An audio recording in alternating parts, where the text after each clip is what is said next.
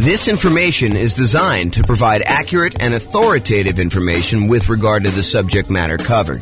It is offered with the understanding that the presenters are not engaged in rendering legal, accounting, or other professional services. If legal advice or other expert advice is required, the services of a competent professional should be sought. Welcome to the Mobile Real Estate Investing and Real Estate Financial Planning podcast. Learn all about investing in real estate in Mobile, Alabama, with a combination of real estate financial planning and modeling with numbers specific to Mobile, plus syndicated, more generalized recordings of live and pre-recorded real estate investing classes, not all of them specific to Mobile. Be sure to stay tuned after the podcast for a message from our sponsors. Well, good morning and welcome everyone. I am James Orr, and this is the first live webinar I think I've done in a little bit of time, and it's the first morning webinar I've done in probably forever. Oh man, it seems like craziness. I'm going to post into the chat window the link to download the handout for those that are just coming in. That is a reward for showing up on time. I just decided that that's how I was going to do it. So those that arrived for the start time, you guys get the download. Everyone else, I'll put it in the show notes or something like that. You guys can access it later. I plan on publishing this in the podcast, so today we're going to go over our FHA loans for suckers. Oh man, I don't know why I did that maniacal laugh, but that's what it is there. So here's the background. So FHA loans are a, Federal Housing Administration loan. You can get the loan with 3.5% down, usually for owner occupant. I'll talk a little bit about some of the variations on that, but they kind of get a little bit of a bad reputation. So whenever you get an FHA loan, whenever you put less than 20% down, there is a thing called private mortgage insurance. And I'll go over a little bit more about private mortgage insurance here in the next slide. But FHA loans, their equivalent of private mortgage insurance, it's like a slightly different name. It's called mortgage insurance premiums. And it's usually higher than what you can get when you do conventional loans. So it's a little bit more expensive loan in that the insurance premiums on it, in case you default, are a little bit higher. And the other crazy thing about FHA loans is that their private mortgage insurance, their mortgage insurance premium never goes away. Unlike a conventional loan where when you pay down the loan below 80% or 78%, depending on what the lender tells you and what their actual policy is. But once you pay down a loan past a certain amount with the conventional loan, usually about 80%, then usually the private mortgage insurance premium, the amount you're paying monthly as an insurance premium, goes away. However, with FHA loans, they do not go away. The only way to get rid of that PMI, the mortgage insurance premium or whatever it is you got to either sell the property or you got to refinance the property into a different loan to get rid of the PMI and get rid of that large extra monthly payment that you're making in order to get the loan. And as if that wasn't bad enough, mortgage interest rates can be higher for FHA loans than they can be for like jumbo loans or VA loans, the loans you can get as a veteran. And as if that wasn't bad enough, there are lower down payment programs than the 3.5% down. Like you can get a conventional 3% down payment loan or a VA loan with nothing down or a USDA loan with nothing down. So those are just a couple examples of the loan programs you can get with nothing down or low down that's lower than 3.5%. So it's not like this is the ultimate low down payment solution and you got to deal with all this extra nonsense in order to be able to get it. There are programs that have lower down payments that you can still get. So the question that becomes, are FHA loans for suckers? Well, not so fast. Let's take a look at these issues a little bit closer and some of the benefits of getting FHA loans and see if this really is an option for you if you're still getting a loan, kind of do that. But before we do that, I did promise that I would go over a little bit of what private mortgage insurance is. So this is sort of like a private mortgage insurance primer or primer, depending on whether you're British or American. And I don't even know which one's which. I bet your primer is the British version, but I'm guessing. I really don't know. Okay, so since a hefty part of the discussion we're going to have about FHA loans involves private mortgage insurance, AKA PMI. It's often abbreviated PMI. I'm going to give you a brief introduction about like what it is here. Now, I've taught an entire 2-hour class where I dive deep into what private mortgage insurance is. And I'll probably do another class or 2 or 3 on PMI in the future. But I will put a link to the full 2-hour PMI class in the show notes so you guys can kind of access that. So let's go over what PMI is. So this is sort of like the 1-slide version of the 2-hour class. 2-hour class goes into a lot more detail. So what is private mortgage insurance and why should you even care? So private mortgage insurance is insurance that you pay for, you as the buyer, you as the person getting the loan, that benefits the lender to protect them in case you default.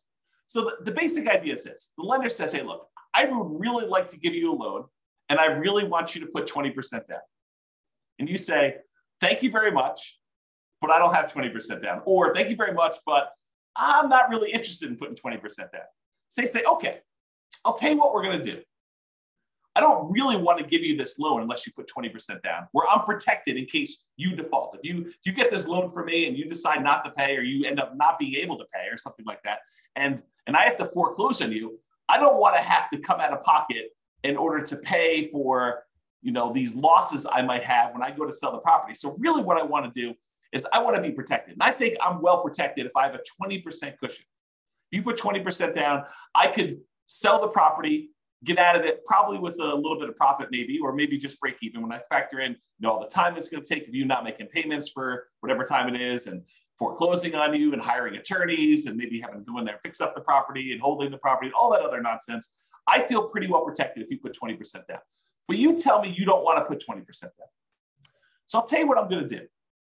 If you're willing to insure me that I will not lose money on this deal, and by insure me, I want you to hire a third-party company, someone else, not you or me. I want you to hire someone else such that if you default and I have to foreclose on you and I have to get the property back, and I can't sell this thing and get my money back with the 3.5% that down payment that you made, or whatever down payment is, then I want the third party to come in and make me whole, or at least pay me a good amount of what I lost back, right? That's what the insurance is. So you, as the borrower, are paying a third-party company, the private mortgage insurance company, in order to protect the lender in case you default.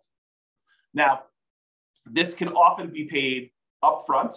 You could say, and Mr. Insurance Provider, I want to pay you $5,000, and the $5,000 is a one-time premium that if I default during the entire life of the loan, you will make the lender whole, or up to a certain point. They'll help recover some of the losses. Or Mr. Insurance Company, I want to pay you monthly until maybe some point in the future where there's enough equity where there's no reason to pay you anymore. So maybe it's a monthly payment for, 5 years, 10 years, however long it takes you to get below 80% loan to value or 78% loan to value or something like that. Or it could be both. You could pay an upfront fee and you could pay a monthly fee. Those are really the 3 options for paying this kind of private mortgage insurance. So how much is the private mortgage insurance? Well, there are lots of factors that determine the rate. And I go over a lot of these in the PMI class, the full 2-hour class, which I'm not doing now. Except with FHA loans, they're usually standardized for everyone. So there's no if you have better credit, you get a lower rate, or if you have 2 people on the loan, you get a better rate. Those are some examples of how they vary. But with FHA loans, it doesn't matter. They're usually standardized for everyone, but can vary depending on the term of the loan you choose and the amount you put down. So the PMI, the equivalent of PMI, it's actually mortgage insurance premium, MIP. So if I say PMI and I'm talking about the FHA loan, it really is MIP, but they're the same mechanically. They work the same there. So with this FHA loan, it can vary depending on the term of the loan. If you do a 30-year loan versus a 15-year loan, for example, and the amount you put down. So 3.5% is the minimum you can typically put down with FHA, excluding this whole down payment assistance thing, which is often coupled in with FHA. But typically the FHA loan is 3.5% down. So that's the minimum. You can put 3.6% down, you put 5% down, you put 10% down, you put 15% down, you put 25% down with an FHA loan. So you don't have to put 3.5% down. But if you choose to put 3.5% down, then it has one type of insurance premium. If you choose to put 15% down, it's a very different insurance premium. Okay, so they can vary. but it doesn't vary based on like your credit score or anything like that with FHA. So when do you typically need to pay it? Well, as I talked about earlier, it's less when you have less than 20% down is typically when the lender says to you, hey, I would really like to make you a loan, but I require that you put 20% down. If you don't put 20% down, then I want you to get this third party involved, this insurance company that will protect me, and you're going to pay for it because I really want 20% down, but you're telling me I don't want to put 20% down. So you say, okay, you have to pay for this insurance premium to protect me in case you default. And there are some exceptions to when you typically need to pay private mortgage insurance in general, not specific to FHA. One exception is the VA loan. So the VA loan is a loan for veterans. If you are a veteran, we just had Veterans Day. I think it was that Friday. That's last week, right? I think it was last week. Someone let me know in the chat. That'd be awesome. Or maybe I'm losing my mind, but I thought it was Veterans Day last week. So anyway, if you're a veteran, thank you for your service. And you get to do a nothing down loan program that does not require PMI. But it sort of does require PMI because there's what's called an upfront funding fee that is charged by the Veterans Administrator. Yeah, November 11th was VA. So thank you, Joanne. So the upfront funding fee that is required for a VA loan does essentially the same thing that PMI does.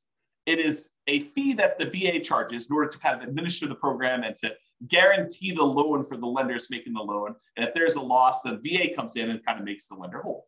And so technically there's not PMI, but the funding fee sort of acts like PMI. And so when you hear people say, hey, look, is there PMI with VA loans? Well, no, but sort of, maybe a little bit, there's that funding fee up front. So that's one example. And the USDA is another nothing down loan program, but I think they do have PMI. You should check with your lender for that. All right, so we talked about these three ways that you can sort of pay for it upfront, monthly, or both. Now there are three choices as to how to pay it. So you can do it monthly. You can go to the insurance company and say, look, I want to pay you a certain fee monthly in order to have this insurance that protects the lender in case I default. Or you could go and say, I want to pay this one-time upfront fee. But there's this third option, which is lender paid PMI. Well, how does that work? Lender paid PMI. It's not like you're going to go and pay monthly. It's not like you're going to go and pay this big upfront fee. What you do is you go to the lender and you say, look, normally you would offer me a loan at 7%. 7%. That's crazy. It still shocks me to say. 7%. So you're going to go and get a loan for 7%. If I wanted to pay you extra money, I could buy down my interest rate, right? Like I can go and say, here, how about an extra $5,000 and you give me a loan at 6.875? Lender says, sure, I'll do that for a certain amount of money. And it varies depending on the loan program and the time and all that other stuff. So I give you a certain amount of money. And now the lender voluntarily says, instead of giving you 7%, I will give you 6.875% if you give me whatever it is, $5,000. Lender says, I will do that. And so you say to the lender, well, how about we do it the other way? How about instead of me coming to the closing with some of these extra closing costs and everything, how about you cover the closing costs or you give me a little bit of money to cover the closing costs and I will voluntarily take 7.125, a slightly higher interest rate. So instead of buying down the rate, you say to the lender, I will actually voluntarily pay a little bit more to get a higher rate and you cover some of my closing costs. You give me like a credit. This is the way I think about it. Well, if you think about that, if the lender gives you a credit, if you're willing to take a higher interest rate, couldn't you tell the lender, hey, listen, I'll take a higher interest rate if you pay this third-party private mortgage insurance person this fee in order to do the loan? And the lender says, yeah, that'll work for me. So I'll tell you what, normally it'd be 7%, that's just arbitrary number, 7% for the loan. But if you pay 7.25%, I will go ahead and give you a credit big enough to be able to pay this lender paid, this upfront mortgage insurance, and we'll call it lender paid PMI. Now, I don't know if the lenders would describe it as this, but mechanically, that's pretty much what's going on, right? I mean, you're basically voluntarily taking a higher interest rate, and they're getting a credit back, and the lenders basically saying, okay, we'll use that to cover PMI. So we call that lender paid PMI. So you can either do it monthly, directly to the PMI provider, the PMI private mortgage insurance company, or you could do it one-time lump sum upfront fee, or you could do this lender paid PMI, which is sort of like the lender saying, okay, I'll take this thing and I'll do that. Now, in the PMI class, I go through like, pros and cons of each. And in fact, I probably should do a full new class on that. Like, what's the pros and cons of doing one versus the other? But this is sort of a class on FHA loans specifically, and we're not going to go into that. But I should do that class. Note to self. Okay, so what's wacky about the FHA loan? We kind of talked about this in general. But for FHA loans, there is both a one-time upfront payment, and in addition, there is an ongoing monthly premium payment. Whoa. So if I go get like a conventional loan, it's usually like one or the other. And by the way, there's probably some insurance company out there that will take a slightly lower upfront with a slightly lower monthly and do like a hybrid approach. It's possible that those exist. I don't know. I'm not like an expert at PMI, right? It's not like I'm the lenders or the insurance companies doing this. But there probably are some that do that. But with FHA, it's required. You have to do the upfront payment, which they call upfront mortgage insurance premium. Kind of checks out. And the monthly private mortgage insurance premium, which they call mortgage insurance premium, or MIP for short. Okay. So you have both. The upfront mortgage insurance premium is usually, and it can vary a little bit, I think, 1.75% of the loan amount. You're like, well, if I have to put 3.5% down and this 1.75, it's not really 3.5% anymore, right? It's like 3.5 plus 1.75, which if my math is right, is like 5.25 or something like that. So it's not that way. But wait, you can actually finance that. And so instead of having to come up with this 5.25% down instead of the 3.5, you could say, I'll do the 3.5%, but we'll add this 1.75% onto the loan amount so I can finance it. Okay, well, that's interesting. It's bad in some ways that I got paid this upfront fee, and it's not the lowest fee I've ever seen, right? It's not super, super cheap to do this. And I can finance it. Okay. And the monthly part of this payment, because you have to do both with FHA, the monthly part is usually 0.85% of the loan balance. 0.85% of the loan balance.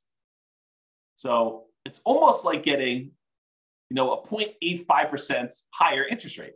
So if you were getting a 7% loan, when you factor in what the PMI part of it would be, it's almost like getting a 7.85% interest rate.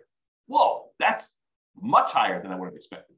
And realize this was 0.85 back when interest rates were 3. So before you were going from 3 to now almost 4% when you have 3.875 or 3.85, right? It increased by almost a third back then. Now it's like, well, you're at 7. It increases by 0.85, which is almost a 7. A little bit less of a percentage-wise increase, right? For those that like math. It can change if you do a 15-year loan or you put more than 3.5% down. So it doesn't have to be 0.85. And go talk to your lender. They'll give you the details on exactly what it is at the time. But it's this idea that it's usually upfront and monthly for the FHA. So you're like, that kind of sucks. So our FHA loans kind of for suckers. I don't know. Let's see. Now, what I'm about to tell you are like some of the requirements for getting an FHA loan. And I'll tell you, beware. I'm not an expert on this. Your lender may come to you and say, yeah, that was true back in November of 2022, but not true today. So these things change over time. Don't rely on this thing and go to your lender and say, hey, James told me on a webinar that is this. You're going to do that. He told me that's what it is. You must obey what James said. If only I had that power. I don't have that power. So what I'm about to tell you might be different. Things change over time and from lender to lender.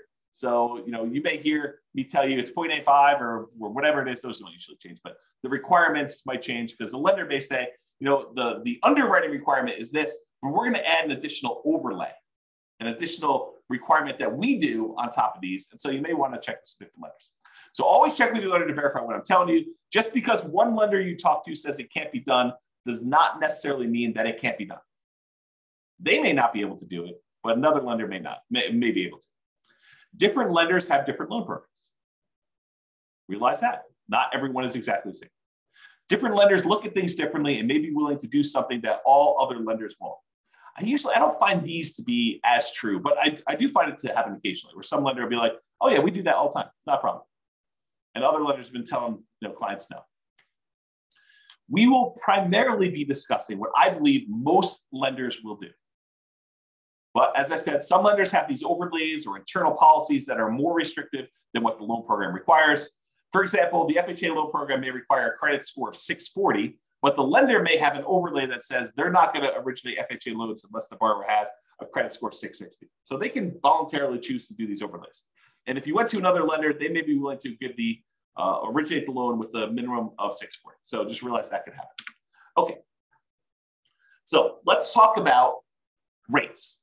How do FHA loan rates compare to some other loans, like the 30-year conforming loan or 30-year jumbo loan or 30-year VA loan?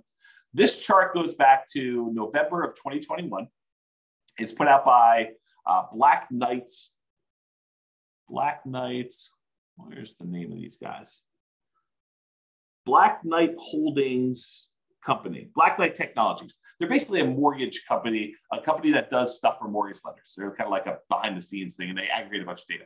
And so this shows you historical stuff. And the FHA loan is this blue line that's sort of in the middle most of the time. The highest interest rate loan typically is that 30-year conforming loan that we see. It typically is blue. And there are times when FHA loans are a little bit more expensive than those, but historically, recently it seems like the 30-year loans have been a little bit more than the FHA loans and all the other loans, honestly.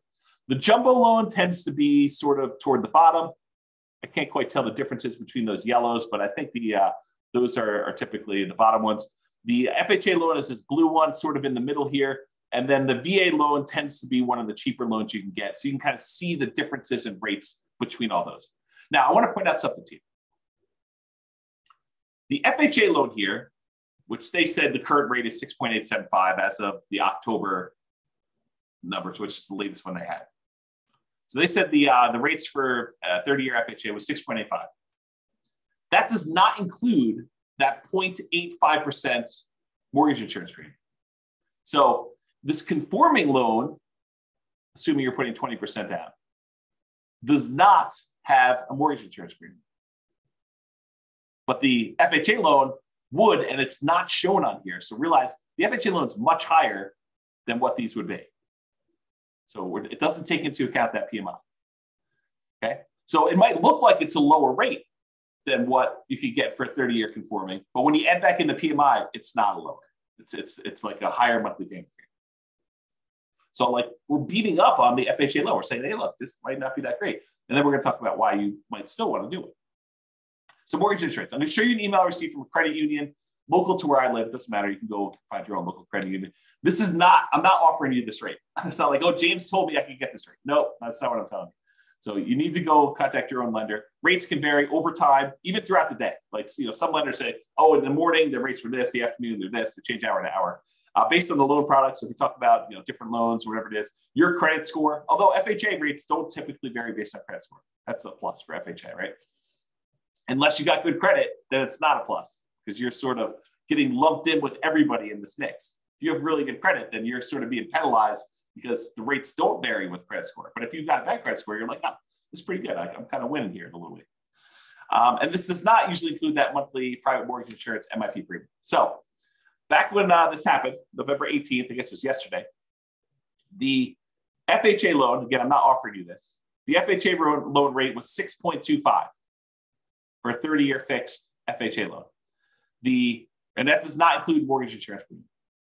So it's going to be over 7 with that. And then the 30-year fixed conventional loan was 6.625, which would be lower than what the FHA would be with PMI, but it's higher than what it is without PMI, if you think about it that way. And I guess they don't do VA here, but they have some ARMs and they have some jumbo loans. Jumbo loan 6.875, and the 7-year ARM jumbo is 5.875. So you can kind of get a feel for that. Okay, so I just want to give you a feel for what rates were. So how popular are these FHA loans? Is this like 1% of the population's getting them? Like no one's getting them, but we talk about them all the time? Or like 80% of the market's getting them? Like what's going on? And so this shows you, same company, Black Knight, put out this or Originations Market Monitor report. This is through October 2022. And it shows you what percentage of all the loans that all their companies are doing based on the type of loan. And so conforming, I'll just do this last one. You can go look at historically. These do change a little bit over time. But historically, conforming right now is about 56.4%. So a little bit more than half of the loans are conforming loans, conventional type financing.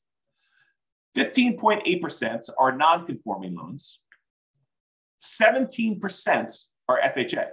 So not quite a fifth, but a decent amount, like a significant enough amount that you could say, hey, this is pretty significant stuff. Only 10% of the loans right now are VA loans, and only 0.8%, less than 1% of loans are USDA. And the benefit of the USDA loan, it's another nothing down loan program. You got to buy in a rural area, although I think some people would be surprised what's considered rural. And you can look up if your area is rural on the USDA website. Just look up a USDA eligibility map, and it will allow you to type in addresses and find out if that property qualifies for USDA loans. And there's some income limitations. You can't make too much, can't make too little. The VA loan is a nothing down loan program, and you have to be a veteran. So if you're not a veteran, you can't get that nothing down loan program, but you can get a nothing down loan program with the USDA. Otherwise, you're probably looking at either 3% conventional, 3.5% FHA, 5% conventional or more type of thing. So USDA, very, very small percentage of the loans, less than 1%. VA is 10%. FHA, about 17, a little less than a fifth, all those loans there. So you get a feel for how big of a deal these are. One of the advantages, though, of these FHA loans is they are easier to qualify for. So conventional loans, the minimum down payment for the conventional loans as of right now, and these loan programs can change, but right now, 3% conventional loan. FHA is 3.5%. So more down payment for FHA than conventional. The minimum credit score to get a conventional loan is 620. With FHA, the minimum is 580, but you got to have all the stars aligned and have a whole bunch of extra things in order to get that 580 credit score, right? Everything's got to be perfect. Otherwise, you're probably looking at 640 for the FHA. And that is a much more lenient credit score for getting the FHA. In fact, FHA tends to be the go-to loan if you've had some credit blemishes or issues in the past. If you had a bankruptcy, that's fine. If it was more than 2 years ago, you can still get an FHA loan, as long as your credit score's gone up, right? You got to be working on stuff once you've had that bankruptcy. You had a foreclosure, no problem. FHA loans will still do those after 3 years. Conventional, a little longer. Okay. Can the co-borrower, if you want to get a co-borrower to help you qualify for the loan, must they be related? With conventional loans, they do not need to be related. With the FHA loans, they must be related to you. And if you're hey, what's the relation? Can this be my second cousin? I don't know. Go talk to a lender. They'll tell you that. They'll go look up the guidelines and let you know. Okay. Maximum debt to income for conventional loan, 45%. So relatively standard. For FHA, you can go all the way up to 57% debt to income. So this is a higher risk loan for the lender, right? Because they're willing to accept people that have had bankruptcies relatively recently, within 2 years, more than 2 years rather. Foreclosures, at least 3 years ago, they'll allow a maximum debt to income, which is significantly higher. So they're kind of taking on more risk, which is reflected in these extra mortgage insurance premiums and stuff. And then a single family home max loan limit, you can kind of read what those are. Those do change over time, so I'm just not going to read them out loud. And can you get a gifted down payment and closing costs? With conventional loans, yes, and with FHA loans, yes. And of course, go talk to your lender. They'll give you the actual requirements for what that is and how to do it, and make sure you document it and all that stuff. So really, FHA loans are a little bit easier to qualify. So that's a plus. So a whole bunch of downsides, but some pluses there. What about credit scores? Well, if you have a 360 to a 499, you do not meet the minimum credit score requirements for FHA. So less than 500, not happening. You have to get creative. You have to go do creative financing, buying properties subject to, or taking over existing loans, or doing a lease option or something like that, or you're saving up and buying properties all cash. That's another alternative. So if you've got less than a 500 credit score, that's going to be a challenge to do that, or partner with somebody who has a better credit score. If you have between a 500 and a 579, the minimum down payments for an FHA loan, if you have a credit score between those, is between 5 to 10%. So you can do that, but it requires more down. If you have a 580 to a 619, 3.5% down payment is required with compensating factors. So this is sort of me telling you that a whole bunch of other things need to align. You need to be kind of like in a perfect situation, have a whole bunch of extra stuff going your way in order for you to be able to do an FHA loan with 3.5% down with a credit score between 580 and 619. However, if you're between 620 and 850, just 3.5%. Don't need these extra compensating factors or anything. And of course, go verify this with the lender. This is not intended to be like James is qualifying you on a webinar for getting an FHA loan, right? This is sort of giving you an idea of, are FHA loans for suckers? I mean, that's the title of the class. So that's the idea. Okay. So average credit scores. So typically, if you're getting a conforming loan, you historically have had a much higher credit score than if you had an FHA. If you think about this, this sort of makes sense, right? If you have a higher credit score, you want to be rewarded for that. You don't want to be penalized for having these, better credit scores than some of the FHA loan people that don't get penalized for those. And so you typically choose a better loan program for you, a loan program that has better rates and terms and stuff. And there's some limitations, which we'll talk about here in a second. For VA loans, they're sort of in between. They're not quite as high as conforming loans, but they are higher than FHA. And then FHA typically has the lowest credit scores historically, the people getting those loans. And so they're usually between 660 and 680. We've been trending down a little bit, as we kind of move through time. And this is going all the way back to November of 2019. Okay. All right. Here's one of the main reasons, in my opinion, why FHA loans become attractive, especially to investors. You're like, to investors? James, I thought you told me FHA loans you have to owner occupy. Or maybe I didn't tell you that. But you do. You can't use an FHA loan. You can't put 3.5% down and buy a property and not move in. But wait, you just said these would be good for investors. You're confusing me, James. What? I'm confusing myself. Oh my gosh. You're confusing me, James. You said they have to owner occupy, but how are they good for investors? Oh, this is pretty interesting things. So FHA loans are one of the loan programs that you could do with low down payment and buy multifamily properties. So you could buy a duplex, 2-unit property, a triplex, 3-unit property, or fourplex, 4-unit property with FHA loans with 3.5% down. So you can go buy a duplex, got to move into one of the units. That's the requirement. But you can go get an FHA loan, put 3.5% down, move into a duplex, move into a triplex, got to move into one of the 3 units for the triplex or one of the units for a fourplex. Okay. So that becomes super interesting because you can't do these 3% down conventional loans or 5% down conventional loans and buy a duplex, triplex, or fourplex. You can only buy single family homes with this. And if you're going to do a non-owner occupant, if you're going to buy it as an investment property, you most of the time need to do at least, well, there's some exceptions, but usually 20% down. There are some exceptional loans where you can do 15% down to buy a non-owner occupant investment property. But you got some PMI and the rates are higher and some stuff like that. So one of the advantages of using FHA loans is you could buy duplexes, triplexes, or fourplexes in addition to single family homes. So it doesn't have to be duplex, triplex, fourplex. You can do single family homes, and then you can also buy duplexes, triplexes, or fourplexes, which is similar, by the way, to VA loans. VA loans, you can also buy a single family home, condo, townhome, detached house. Plus, with a VA loan, you could also, with nothing down, buy a duplex, a triplex, or a fourplex. Again, for the VA loan, though, you have to be a veteran. FHA, you do not. So with FHA loans, you don't have to be a veteran. You have 3.5% down. You have those credit score and the other qualifications. You could do these types of loans. And you could use the income from these properties to help qualify you for the purchase. With some exceptions. So talk to your lender. It's not like it's universally true. So as of the time of creating this presentation, there's not a conventional loan option that allows you to buy a duplex, triplex, or fourplex as an owner occupant for less than 15% down. And there's only one for a duplex for 15%. So if you have 15%, you can buy a duplex and owner occupy one of the units, but that's the best, lowest down payment you can do if you're doing conventional. But that's one of the reasons why this FHA one's so interesting. So to buy a triplex or a fourplex as an owner occupant, where you move into one of the units with conventional financing, you're looking at 20% down payment. To buy a duplex, triplex, or fourplex as an investment where you don't move into one of the units, it's 25% down, unless you're doing FHA. FHA allows you to move in and do 3.5% down.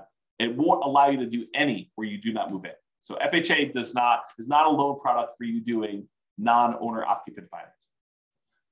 But what if you're buying these single family homes, right? Remember we talked about FHA loans? Like, hey, I want to do this FHA loan. I want to buy a single family home. Can you buy a single family home and use it as an investment? Well, you got to live there for at least a year. And this becomes that nomad strategy where you buy a property, you move in, you get owner occupant financing, you get owner occupant down payments, you move in, you live there for a year. Then after a year, you can move out, keep that past property as a rental, convert it to a rental property, and buy your next property. Then you can repeat this process. You could buy another property to move into, live there for a year, and then convert it to a rental. So you could, let's say you had 20% down. You could buy 4 properties with 5% down by doing this each one for a year over 4 years.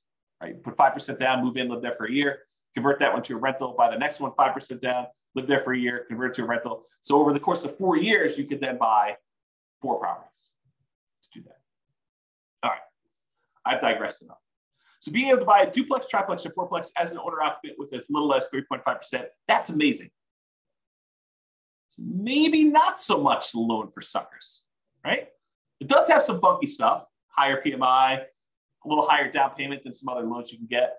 But, it does allow you this kind of magical thing with these multifamily properties. Maybe it's not a sucker's loan. Interesting. Interesting, right? However, PMI lasts forever. If you get that conventional loan, not an FHA loan, the conventional loans, and you put less than 20% down, you'd be required to pay that private mortgage insurance until you got 20% equity.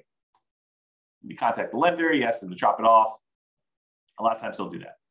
Sometimes you have to pay for an appraisal. However, that's not the case with FHA loans. If you do an FHA loan 3.5% down, the monthly mortgage insurance premium, MIP, never goes away. Even when you pay down the loan, you're about to make your last payment. You owe $2,000 left on the loan. That's the end of it. You have like 99% equity. You're still making a mortgage insurance premium at that point, protecting the lender in case you default. You'd be silly to default. You own whatever it is, $400,000 property, you owe $2,000 on it. Are you going to default? Man, I hope not. I hope you would do whatever you could in order to get that $2,000 to save yourself from losing that property to foreclosure. But you're still paying a mortgage insurance premium to protect the lender if you don't do that. So Joanne's got a question. She says, I'd like to ask a question if I may. We'll see how it goes. And by the way, this is dangerous because I read the questions out loud before I tell you if I can even answer. If I have a conventional loan, will the bank let me know that I don't have to pay PMI anymore once I meet the requirements when the PMI goes away? No. You're going to have to figure that out on your own and contact your lender and say, hey, look, I think I've got more than 20% equity and do that. The only time PMI would drop off automatically is when you paid down enough on the loan from the original loan balance and the original property value that it would be 20% equity. So they do a calculation. They say, look, when you got this property, it was whatever it's $400,000, and you had 10% of equity in the property. They will do a calculation when you get your loan. They'll say, okay, based on just making regular mortgage payments for the next X number of years, when will you have 22% of equity? And they'll say, okay, at that point, we're going to automatically drop PMI off.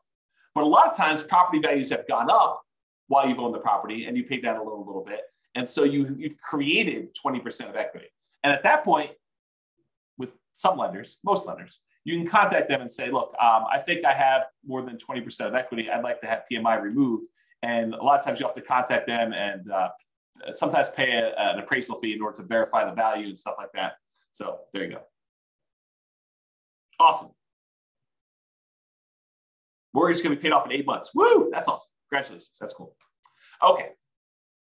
So that PMI, getting back to FHA stuff. So that PMI, the mortgage insurance premium, MIP, monthly payment that you have for mortgage insurance FHA loans, that does not ever go away, which is crazy.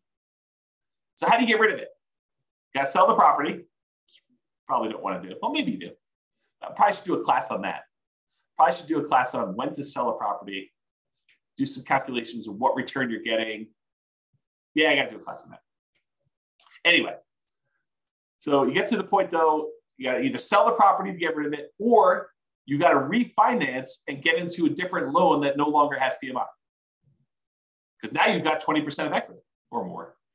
And so you go do that and you refinance into another owner occupant loan if you're still living there, or a non-owner occupant loan, investment property loan if you're not living there. You can do that.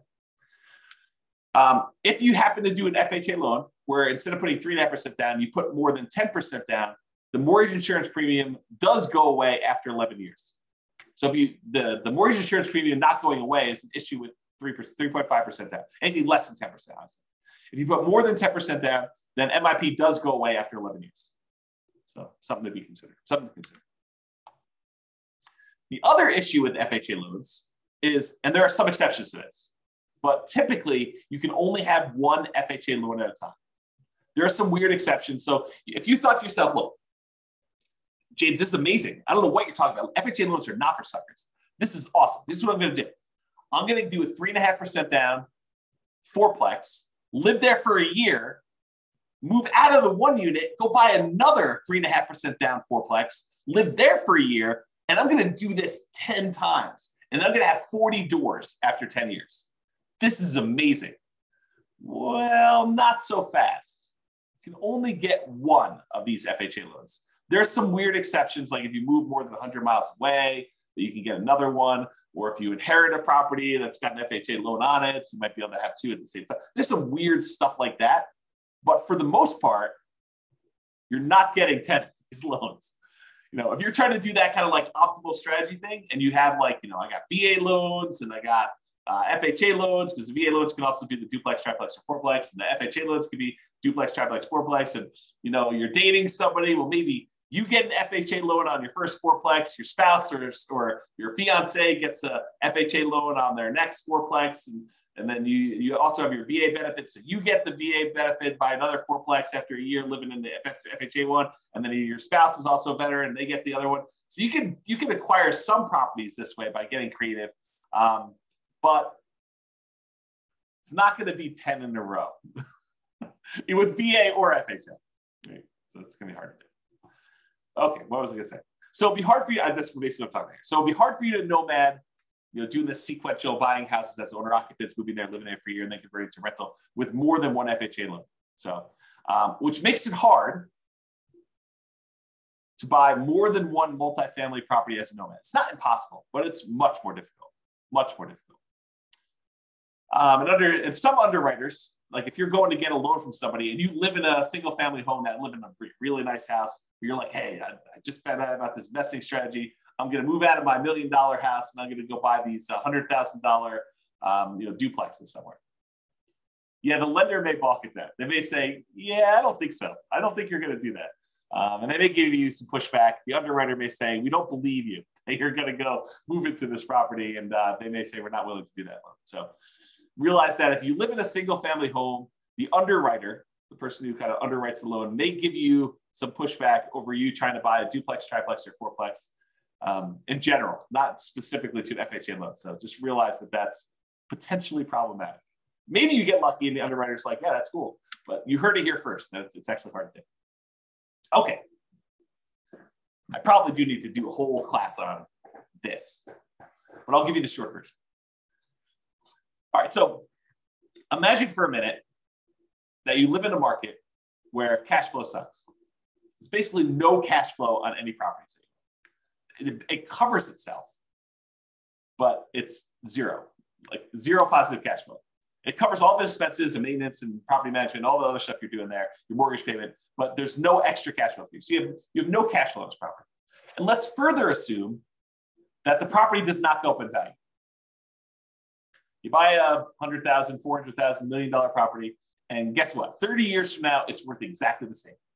Still worth $100,000, $500,000, $1 million, whatever I said. It's the same price property.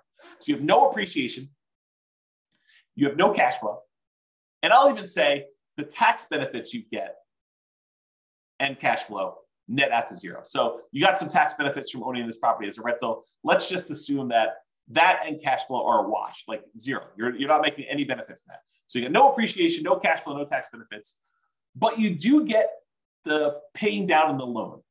So you're making ground. You put up whatever it is, 3.5% down payment on the property, And at the end of 30 years, the property is paid off. So you went from a 3.5% down payment to now you own 100% of this property. Even though the property didn't go up in value, you now own this without a loan. So you made some ground on your investment. Your investment, the 3.5% they put down, whatever it was, let's call it $15,000. $15,000 you put down is 3.5% down payment. That now is worth $300,000 at the end of 30 years. So your $15,000 grew to be a $300,000 paid off property, even though the property value didn't go up and you made no cash flow on it. And honestly, after the property is paid off, you probably have cash flow at that point. But let's assume there's no cash flow over the entire period they own it. What's the return you're getting by putting that 3.5% down and then having a paid off property at the end, even though the property didn't go up in value? Well, it turns out that return is 11.823%. So you got an 11.823% return, compounding annual growth return on your money for that entire 30-year period. Well, that's interesting. What kind of returns might you get in the stock market? I don't know. 5, 6, 7, 8, 9, 10, 11, 12, depending on who you believe and what numbers you believe and how that all works out. And that's not guaranteed, right? That's fluctuating. You don't really know what the return is. I mean, a lot of us have seen our stock market accounts kind of go down the last, couple of years. So you have this variable rate return, but which might be, probably 8%, give or take. I mean, I don't really know what it is. But now I tell you, look, you put 3.5% down this loan, and I'm assuming property values don't go up at all. You got no cash flow. You got no tax benefits. This is just paying down the debt on the property. You get 11.8% return by getting this FHA loan. Well, that doesn't seem like a sucker's deal. You're getting 11, almost 12% return on your money by doing this FHA loan, by having a paid off property. Well, that's pretty cool. What if you put 5% down? You did a conventional loan. You put 5% of the property value down, and at the end of 30 years, you have a paid off property. That's 10.5% return. So FHA loan, because you put less down and you still have the same paid off property at the end, the same value of the property at the end that's paid off, it's a little bit better return. So 10.5% if you put 5% down. If you put 20% down, it's only a 5.511% return, about 5.5%. And if you put 25% down, it's about 4.7. So the more you put down, the lower your return is on that down payment as it grows through a paid off property. So an FHA loan with a relatively low amount down is 11.8%. When did an 11.8% return on your money become a bad deal? When did that happen? I didn't get the memo. If you only put 3% down, you got a conventional loan with 3% down, that's 12.399. So if you really factor in that you probably have some appreciation, property values probably went up over 30 years. It's my guess. It could be that you don't have property values go up, but they probably did. And you probably had some tax benefits for 27.5 years. If you're renting out the property, you get that depreciation benefit. And you probably had a little bit of cash flow. I mean, maybe not up front, maybe it's negative up front, but over time as rents sort of creep up and your mortgage payment's fixed and your rents kind of creep up a little bit, maybe you go from having negative cash flow, depending on your market, to maybe you have some positive cash flow. And as it gets further and further out, maybe you have more and more positive cash flow. So maybe you do have some cash flow, but as a baseline, get that 11.8% return.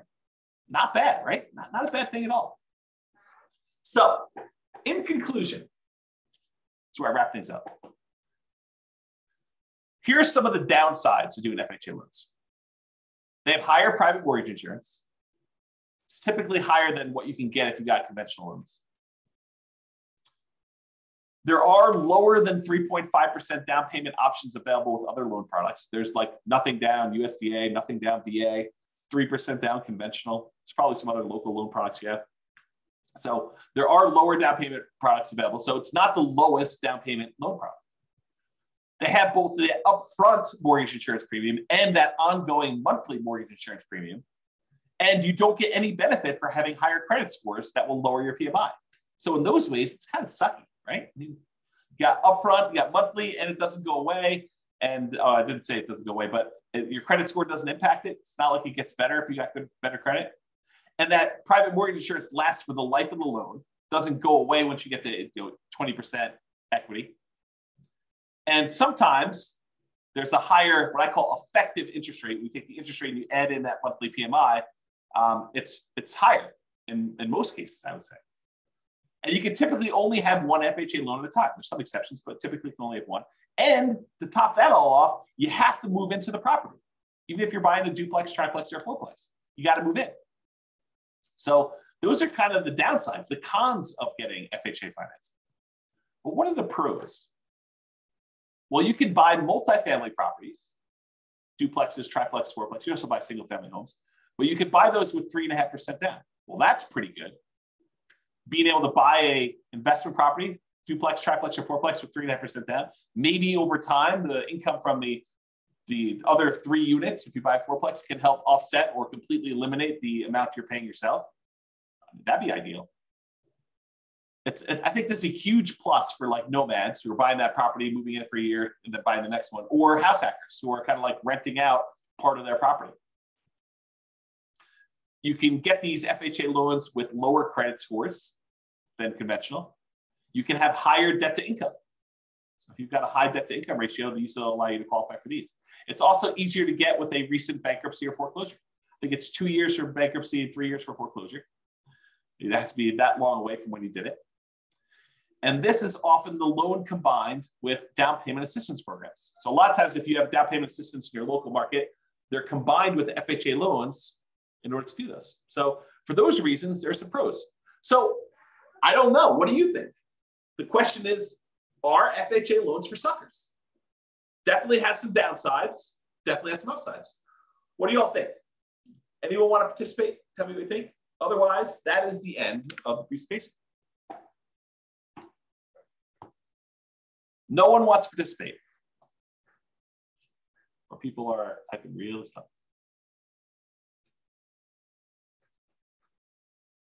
Yeah, James says upside when you're buying multiple properties. Yeah, could be. For acquiring the multifamily properties. Yeah, could be a little plus. And you can refinance out of the loan. Sure. Yep, you can go buy one, do that, then refinance out. The tricky part about refinancing out would be trying to qualify if you've moved into a single family home in between. But yeah, sure, you could do, if you wanted to like move into a fourplex, live there until you have enough equity to refinance out of the loan and then use your FHA benefit again in order to buy your next fourplex, sure, you do something like that. Yeah, Tony says in our marketplace, there's a limit on the FHA loan limit, and it's hard to buy a fourplex with that loan limit. Sure, absolutely true. And so you got to look at your market or be willing to buy, I don't know, lower priced, which sort of implies lower quality product. James says, I've seen exceptions, life-changing event or distance from current home. Yep, absolutely. And I think I mentioned this, that there are exceptions to being able to have more than one. Absolutely. Go talk to a lender about those. But I think for most people, you shouldn't plan on this, right? You shouldn't say, hey, my loan plan is to have 3 life-changing events. Maybe not plan that. Exactly. Laughing out loud. Exactly. But, if it happens, yeah, absolutely. It gives you an opportunity. You get transferred for your job and you're going to move into another city. Well, now you can start over and do another FHA loan there and keep the other one in the other market where you live or something like that. Yeah, if those things happen, great. If you're planning on those things happening, kind of weird. Helen says, can you get an FHA loan if you already have a house you bought cash or even if you have a mortgage? Yep, sure can. Sure can. You can get an FHA loan when you have another mortgage on something else or a few other things. Tony says, I was able to remove PMI on, I won't say the name of the neighborhood property, and I won't say the city, could be removed too, but there is a 2-year seasoning time frame. So he's talking about how he bought a property and we saw fantastic appreciation and a little bit of debt pay down during that time. And he almost very, very quickly had enough so that he could get rid of PMI.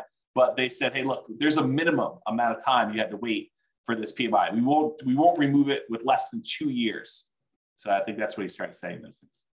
Joanne says, thank you for this webinar. I had no idea who you were. Listen to the podcast. Oh my gosh. I guess that's funny to me because I know myself. I'm like, I know who I am, but I guess other people don't know who I am. Oh boy, that's awesome. Well, I'm glad you're going to listen to the podcast, John. Thank you very much. I appreciate that. Just discovered us for the first time. That's great. Helen says, FHA possible if you have a business and not a job, so you only have rental income. Again, you want to talk to a lender But my understanding is if you have tax returns and you can prove that you can qualify for the loan, they will allow you to do it. But again, talk to the lender. And I would talk to you, if one lender tells you no, I would talk to like at least a couple more to make sure that they're not just, choosing not to do those loans and telling you that they can't do them when, another lender can. But I don't know. I'm not a lender. I don't know all the underwriting guidelines. They're available. They're posted online. It's a government-backed loan product. So you can go look it up if you want to. Or the easier route is pick up the phone and call a lender and say, hey, here's my situation. Can I get an FHA loan? And they'll do it for you. So. Cool. All right, guys. Well, I appreciate it. Hope you enjoyed the webinar. Hope you enjoyed this, our FHA Loans for Suckers. Insert maniacal laugh here. So that's all I got for you. I will talk to you all soon. Be on the lookout. I probably will do some more webinars. So I'll probably do some more of these in the future. Oh, Carlos, buddy. Good to see you. Yeah, you're welcome, Tony. It was amazing. That's